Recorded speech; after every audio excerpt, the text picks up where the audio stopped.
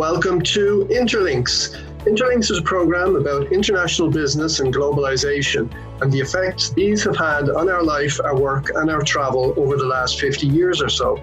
In each program, we interview a person from another country or with strong connections to another country.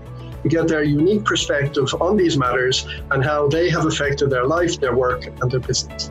There's a little bit of history, a dash of economics, a sprinkling of business, and an overlay of personal experience, both from me and from my interviewees from around the world. Today, we will be talking to Dr. John Carr. John is a recognized international expert in supply chain management. His career stretches back to the 1980s with management positions at companies such as Digital Equipment, EMC, Samsung, Irish Express Cargo, and Flex International. John has a doctorate in supply chain and master's degrees in advanced manufacturing and business administration, and currently heads the supply chain consultancy Offer with clients in both the multinational and SME sectors. I'm delighted to have John join me on the line today.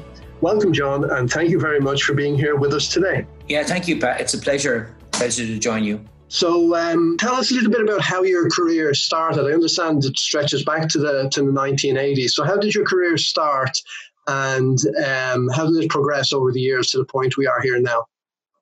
Certainly. I joined Digital Equipment in Galway in the mid-80s as a process engineer. I was involved in the introduction of new products to the Galway site. Really exciting time, I have to say. Great company. The company were really innovative, in terms of bringing, the mini computer, networking, speech recognition, so many technologies that we take for granted now to market. So a great company to start my career with in manufacturing. My job also was great in the sense that I was able to meet with suppliers across Europe. So my job was ensuring that they delivered the highest quality levels of components to our site and products to our site. The EU at the time had this policy called country content. So a lot of countries in Europe were looking for companies either to establish operations in country or source from suppliers in country. So Digital was very involved in partnering with companies right across Europe, and I was fortunate to be part of that. Subsequent to Digital, I moved on to work for companies such as EMC, Samsung, Irish Express Cargo, and Flextronics in a broad range of roles, from engineering to quality, procurement, manufacturing, and global supply chain. And I spent best part of 20 years working for Flextronics up until a year ago when I set up my own consulting company, again, focused on supply chain, working with both multinationals and startups. And I also do some lecturing in the University of Limerick. So it's been a very interesting career. And I've ended up in supply chain through, a very interesting journey through working with these companies. Yeah, very, very active. And you can see that relationship really between engineering, manufacturing and supply chain. So how have you found in that period since the 1980s that manufacturing has changed in terms of where it's done, how it's done, and by whom it's done?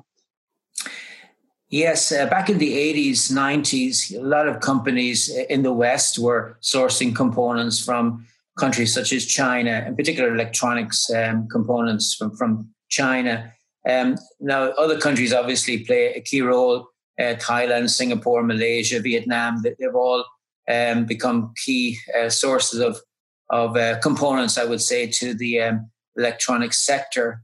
And with that, companies have also established operations in Asia, brought in management from the West. But local management are very strong in Asia, and these companies are very mature now, and signs on it. You can see the growth in China over the last 30 years. It's been very impressive. I see about 6% average growth rate per annum over the last 30 years in China. So these companies and the countries that are involved in supplying products are benefiting, I would say. Now, one of the risks, of course, associated with manufacturing offshore is the management of offshore operations. And a lot of companies follow the Japanese in terms of how they delegated management of supply chain to tier one suppliers. So the tier one suppliers started to become very, very strong.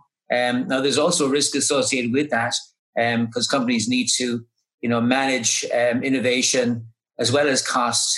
And clearly there's an huge importance in managing risk. So I would just summarize by saying companies who are outsourcing their manufacturing to offshore entities need to control the actual cost, of course, and retain control over the cost of goods sold.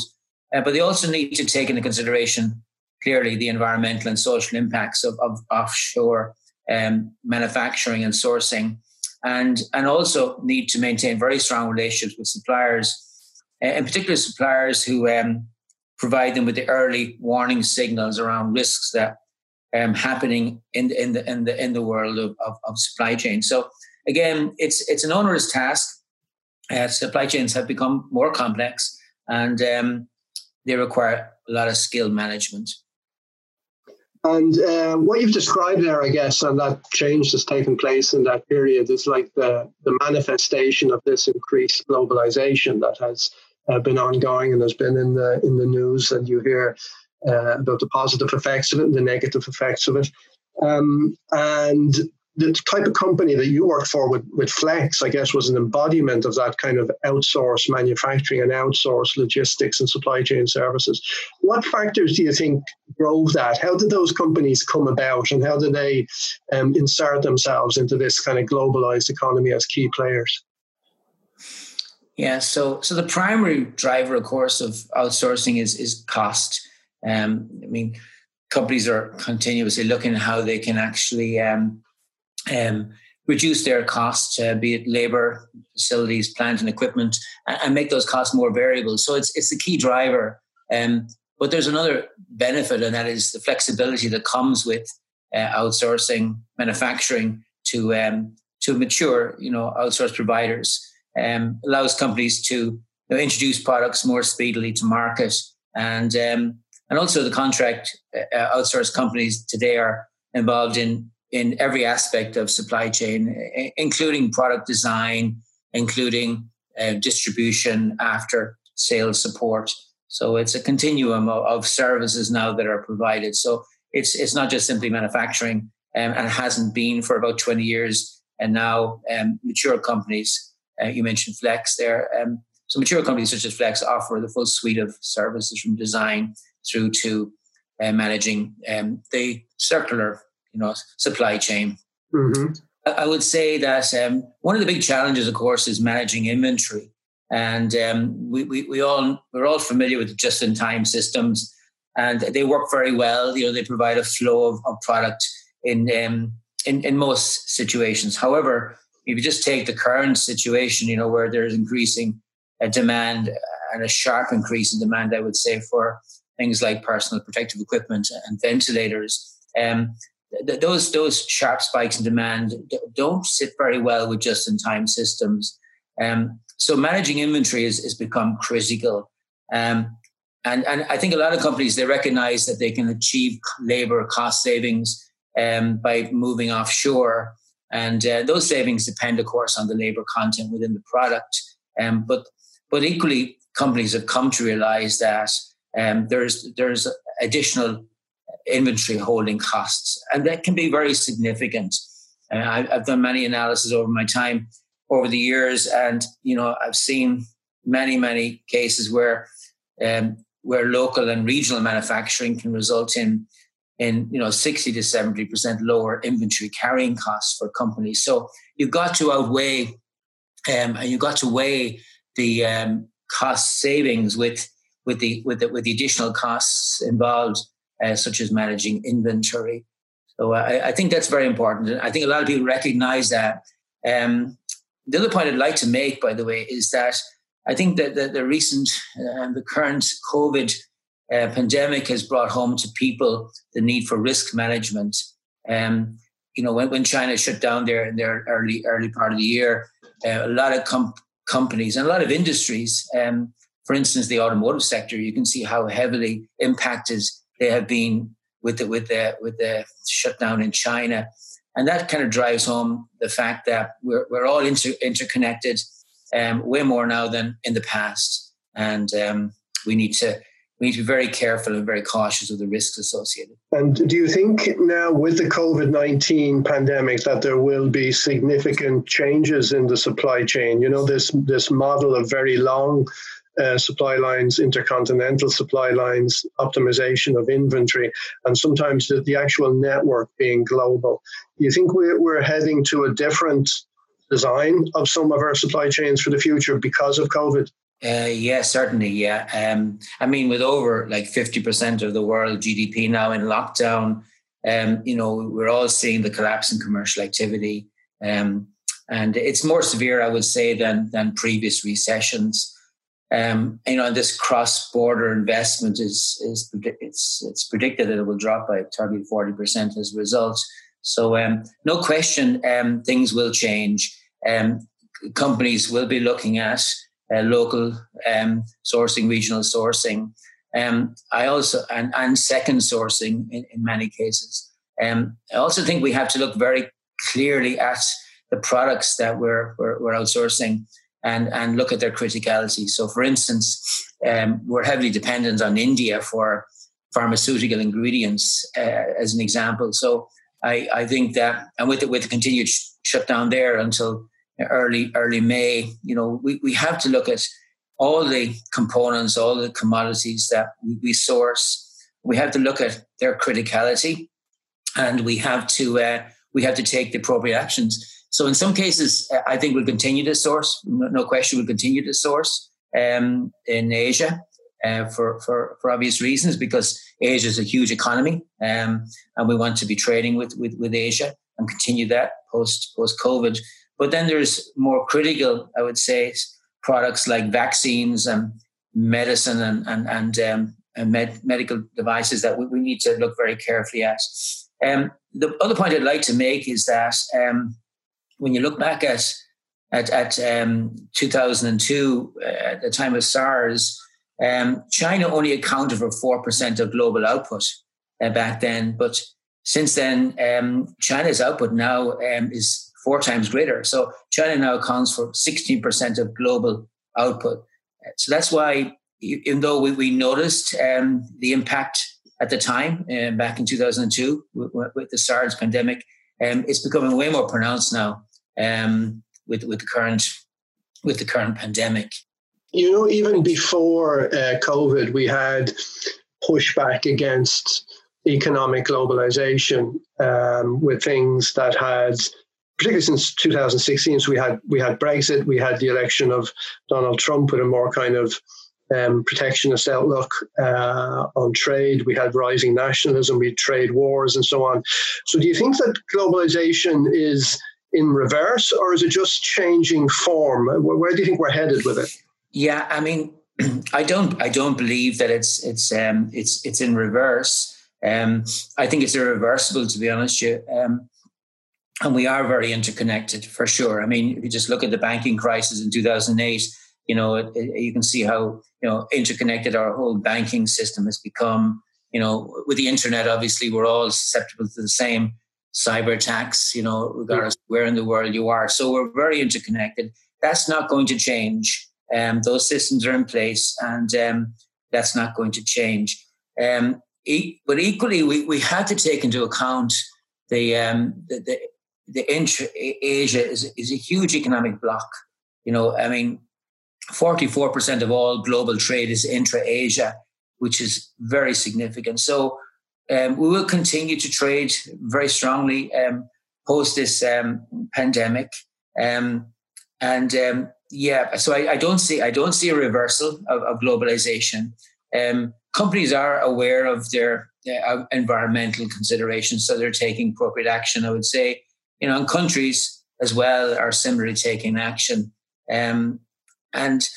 Prior to the COVID pandemic, a lot of discussion was around climate change, and that will continue.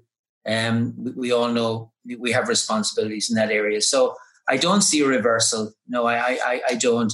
I just think we need strong leadership, and we need to we need to work very, very closely and collaborate very closely. You remember when you and I were back in school many, many years ago in the 1970s or back then, and you'd look at your geography book, and there was a graph in it of the world population that kind of just was an exponential graph. And, the population was projected to go off into 12 billion or something ridiculous like that. And a lot of people still have that in mind, but in actual fact, our challenge at the moment now is probably going to be population stagnation, particularly in Europe and Japan and even in China. And you and I know from our day-to-day shortages that we experience in Ireland in terms of warehouse operatives or drivers, HGV drivers, forklift truck drivers, factory workers, and so on. What do you think all of this means for the world, the future of recruitment, work, skills, talent, and automation, and so on? Yeah, it's a very good question, and I think it needs to be front and center as we move forward. So, I mean, there's no question in terms of population and demographics, there's huge change. For the first time in history, the world's population is expected to stop growing now by the end of this century, and that has huge repercussions. Also, the current median age in the world is 31, and by 2100, which is like only 80 years from now, the median age will be 42. So you're going to see a very steady increase in the median age of workforce. And also from a global perspective, you mentioned global perspective, a lot of the population growth will come from areas like Africa, for instance. The population in Africa is projected to increase from 1.3 billion currently to 4.3 billion. And indeed, 50% of the growth in population over the next 80 years will come from 6 countries. 5 of those countries happen to be in Africa. So it's a huge demographic shift. So the implications of this are very stark. I would say the first is a great need for lifelong learning. People will be working, longer, and there's a willingness and people want to work longer. The workforce is highly educated. More people can work from home. So I think lifelong learning is going to be more critical. I also think the adoption of automation is also key, and particularly in small and medium-sized enterprises. They are the backbone of the economy, and whilst we talk about automation and we're all involved in it, I think it's so important that we bring the small and medium companies along, and they will, I think, greatly benefit from adopting automation. We should continue to focus on language skills. It's a globalized world now, and we're good in Ireland at adapting to different cultures and providing support. So I think continue to focus on language skills is so important. And I also think as well, we have an ambition, I think, to be recognised and continue to be recognised in the globe. And I think we can take on various initiatives, like, for instance, post-COVID. I think there's new industries will come out of this current situation. So I think we'll play a big role in that. And in this current situation we're in now, what kind of projects are you involved in currently, and what are your plans and ambitions for the future in your own work and business? Yeah, so for the past 4 weeks now, I've been involved in a task force focused on sourcing critical PPE and equipment and other supplies. And we've been bringing up local source of supply in Ireland, working closely now with the IGA and Enterprise Ireland and other support agencies. So it's been really interesting 4 weeks for me. It brings me back to my early part of my career, in the 80s and 90s, when there was a lot of focus on local sourcing, and what I'm finding is the amount of talent in Ireland is astounding. I mean, there's incredible innovation, and that comes to the fore during times of crisis. So I'm very, very hopeful of the future when I look at the talented companies we have here. So I hope to continue to connect the dots, as it were, and make introductions for companies to work closely together. What do you think Ireland's role should be in the future? So we've spoken about how the world is changing radically and quite rapidly now, and we have been very successful with FDI and so on over the years. What do you think is next for us as a country? I think obviously we play a key role in Europe, and Europe has to be strong. I think coming out of the current situation that we're in, we have to look to countries to collaborate very, very closely. Reminds me of a book that I read some time ago, which talked about the sort of situation we're in now, and how can we work our way out of this. So if you look at, for instance, the First World War, after the First World War, there was a lot of protectionism put in place. There was a rise in nationalism, and there was an economic depression as a result of that. But then if you look at post-Second World War, there was a lot of cooperation. We had the Marshall Plan, we had the UN and the General Agreement on Tax, on Tariffs and Trade. And, there was a lot of growth and prosperity came out of that period. So I think now Ireland has a role to play clearly in Europe, but I also think on the international stage as well, we have a role to play in helping to build bridges and build that collaboration globally. Yeah, I think we're probably a pragmatic, non-ideological nation that can make connections between rival groups maybe and rival visions of how things should be done.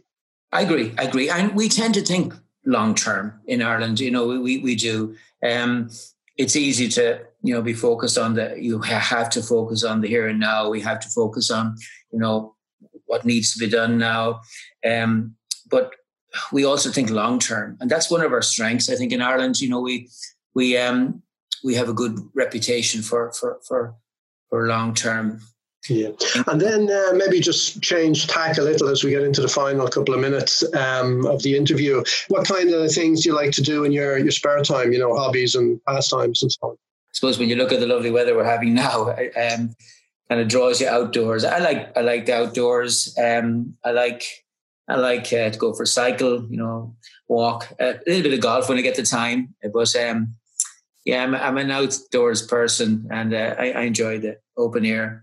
Yeah. Actually, it's quite pleasant right now because there's so few cars on the road, and when you do go out, it's actually lovely out. Yeah, you can hear the birds, and it's great. Yeah.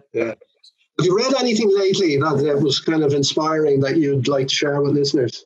Yeah, no, I have. I tend to keep up with reading, but it's funny. I often dip back into books that I read in the past.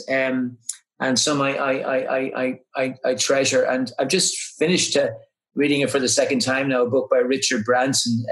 It's called The Branson Way. And it's not a new book by any means, but it's a great book. And I highly recommend it. I mean, what I like about Richard, by the way, is,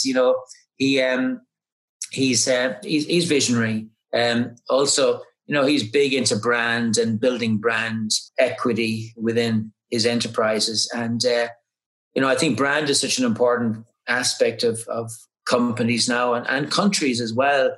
We have to respect brands, and but brands themselves, they have to respect ethos and of the company. And, we just talked now for a few minutes about globalization. We've talked about environmental change, and I think strong companies and strong brands, reflect everything that's good. And people who are interested in finding out more about your activities and your current business, in terms of website or phone numbers, how can they contact you? Yeah, so I'm on LinkedIn. So happy to, talk to people on LinkedIn. I do have a website, but it's only in its early stages now. So over the coming months, I'm planning to put more material up there on the website, and also plan on running a blog as well, talking about supply chain and supply chain management. Excellent. Thank you so much, John. It's been an absolute pleasure talking to you today. Keep well, keep safe, and look after yourself and look after your family. Thank you. Thank you very much, Ben. Very welcome. Thanks also to our listeners. And remember that if you would like to find out more about globalization, international business, and how we can help you to formulate and implement new business strategies for the new supply chains of the future, please check out my blog and website on albalogistics.com and my book, International Supply Chain Relationships, which can be purchased on Amazon and Google Books. This is Patrick Daly of Alba Consulting. Goodbye and keep well until next time.